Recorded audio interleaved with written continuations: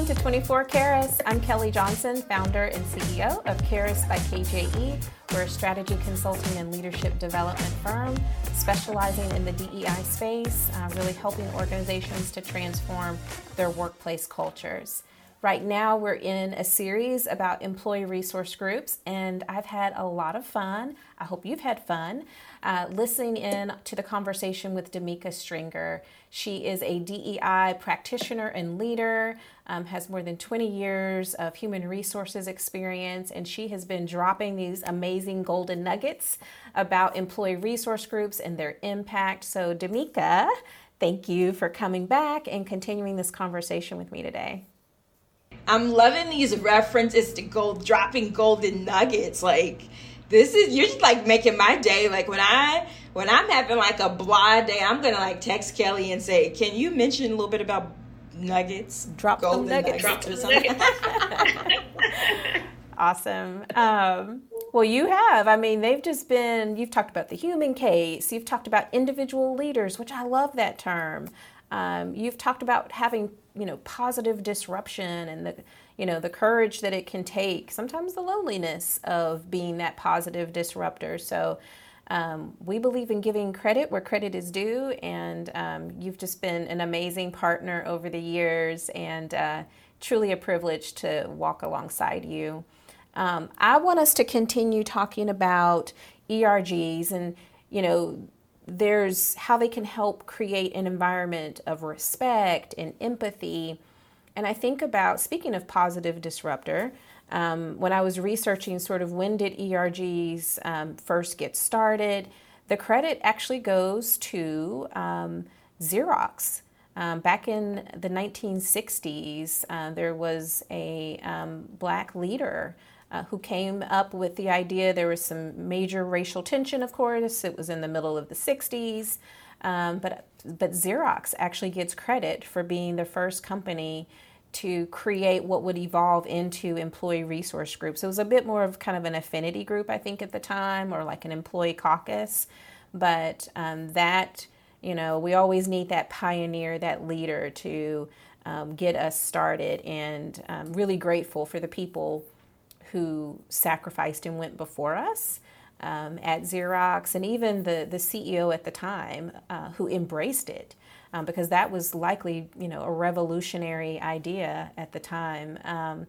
So I would love to get your thoughts about when we look at ERGs and, are we prepared today, less so, more so, to truly embrace ERGs and their ability to create empathy and respect in the organization? Let's talk a little bit. We started with a little bit of a history lesson, but let's fast forward to where we are in this climate, post-pandemic, post-George Floyd. What are your thoughts about where we are today? Yeah, so that's a good question. So my perspective when it comes to that, I think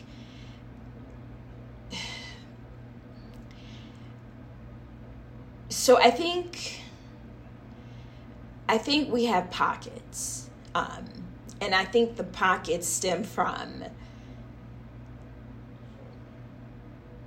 a number of things. Demonstrating empathy, I think, is critical.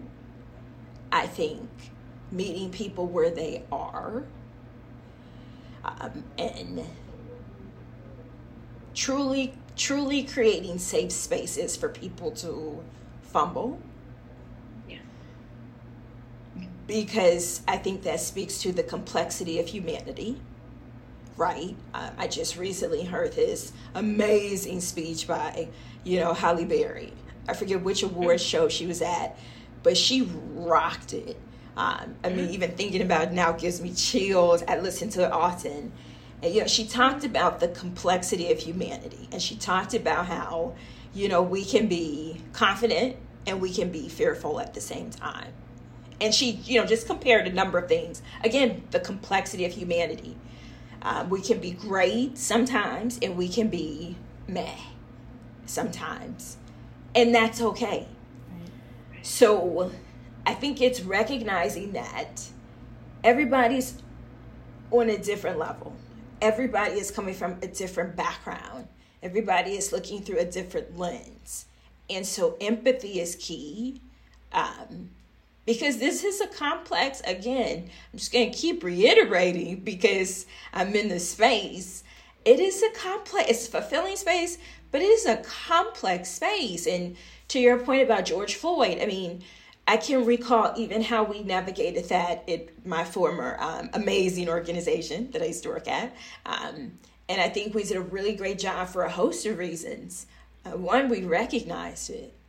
And it wasn't even a question. It was just a matter of how to honor and to honor what happened, and again the human case, how it was impacting certain employees of a certain demographic, or Black and African American employees.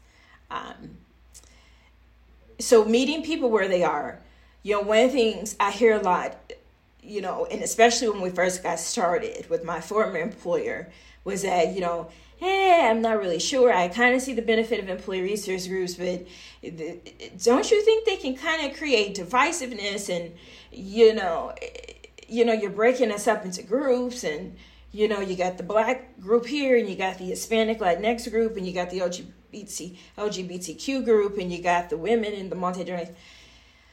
And so I say the very opposite, right? Because one, it took bravery to create that portfolio and to continue to grow that portfolio of various groups, because these groups are a microcosm of our society. Yes. Right?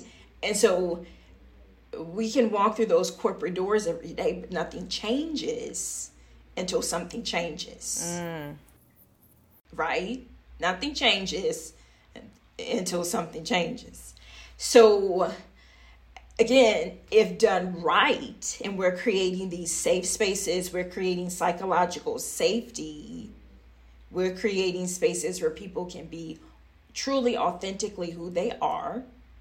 We're giving people a seat at the table. We are respecting not just a seat at the table, because there's a difference between a seat, right, and actually being heard. You can have a lot of seats. I mean, we can pull up seats. We can go find seats in the conference room and somebody's empty office, and we can pull up seats. But I can tell you personally, I've been in positions where I've had a seat, right? But I haven't had a voice. So powerful. It's just like when I think about, putting people into positions, but not giving them power. So you got the position, but you don't have the power. So what's the benefit of that? Yeah. So being inclusive and making sure that if somebody is at that table, that they just don't have a presence from a representation standpoint. So you can check that off and say, well, so-and-so was present, but what did they contribute? What did you allow them to contribute? Did you meet them where they were? Did you speak to the value of their contributions? I think that's really important. People want, and again, the human case, people want to feel like they're more than, individuals that are producing widgets. Right.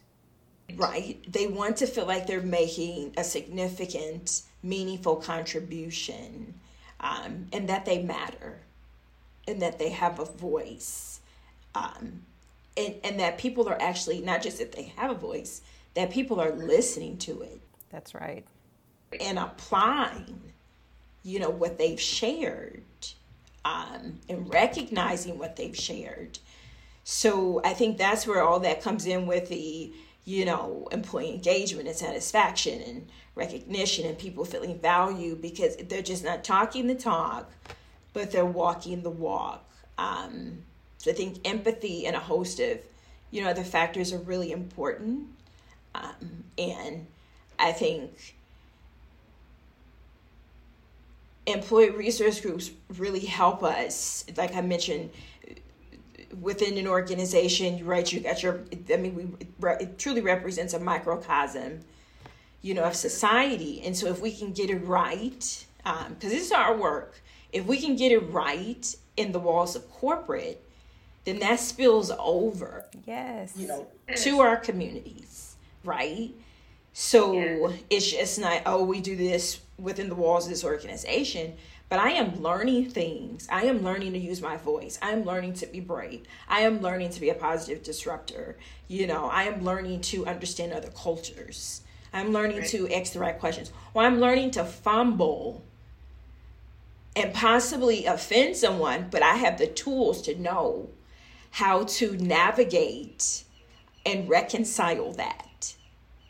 So if I do that outside of the organization, then I know how to navigate that, hopefully in a way where that person will show me grace. Right. Right? Because none of us knows everything about anything. We know some things, right? But we don't know everything. And so I say empathy, grace, and making sure that even though we have chairs pulled up to the table, that we are being inclusive, and everybody has a voice and is respected. Yeah. And we meet people on their level. I love that you brought up that kind of common concern around employee resource groups, that aren't we just causing more division? Aren't we creating segregation? And I remember this comes up often in one-on-one conversations with senior leaders. And I remember sharing with an executive team, and that question came up. And I said, ERGs provide a safe space for members of your employee communities that they may not have that same level of belonging when they are working with their normal team, right? And so, and generally we're talking about white people, right? White people not feeling like there is an ERG for me. And so that's when we have to say, first of all, allyship and membership of every person, regardless of how you present, is so critical for any successful ERG effort. But I also think that it's okay for employees to have a place where they have a sense of belonging, because in their normal day job, they may not have it. They may not feel like they can truly be their authentic self in their normal day-to-day, and ERGs provide that benefit, which then turns into retention. It returns, the return to the organization is, I'm able to keep these employees. They're showing up more fully versus holding back because I'm covering, I need to hide aspects of who I am. So I appreciate you for bringing that up, and this has been yet another great conversation. We've probably got like another 60 seconds, but is there anything else you want to add to this before we wrap up, Damika?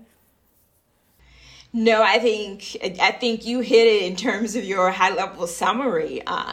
To your point, employee resource groups, they are a safe space. And one thing that you mentioned that I appreciate is the allyship piece, right? Because that speaks to a lot of people that aren't a part of those demographics. They have a fear, right? Because this space, you really have to be vulnerable. And it's okay actually having fears and being fearful of being vulnerable. That's actually kind of normal. So it's okay, right? And so when you're an ally, you get to lean into spaces that probably normally, if I'll take it to this level, if your personal circle isn't real super diverse, this is probably your only space where you can actually lean in and you can observe, you can hear, you can listen, you can learn. And that can change and shape the way you think, reshape, right? We talk about learning, unlearning, relearning. It's just powerful. The ally role is so powerful. So ask the questions. There is no dumb question in diversity, equity, and inclusion because it's so complex and so nuanced. Ask the questions to the very cultures and groups that live it every day, right? And they will extend you grace in those safe spaces. And you walk away from that like, wow, I was brave. Like I was in a safe space. Like, I asked the question, because we all got questions. I asked the question I've been thinking about like for years, about this particular community, but I never had an opportunity or I never felt safe, to tap somebody on the shoulder and say, hey, can I ask you a question when it comes to whatever related to your particular demographic? Now you have that opportunity. So it just strengthens your, cultural competence, intelligence, everything. So allyship is so critical. Okay, we're going to have you come back and talk about allyship. But this has been great. Yet another great conversation. Thank you so much, Damika. And thank you for tuning in to 24 Karas. We are truly honored that you would include us in your diversity, equity, and inclusion journey. And we hope that through this podcast that you will find resources to help you live a commitment to diversity, equity, and inclusion 24/7.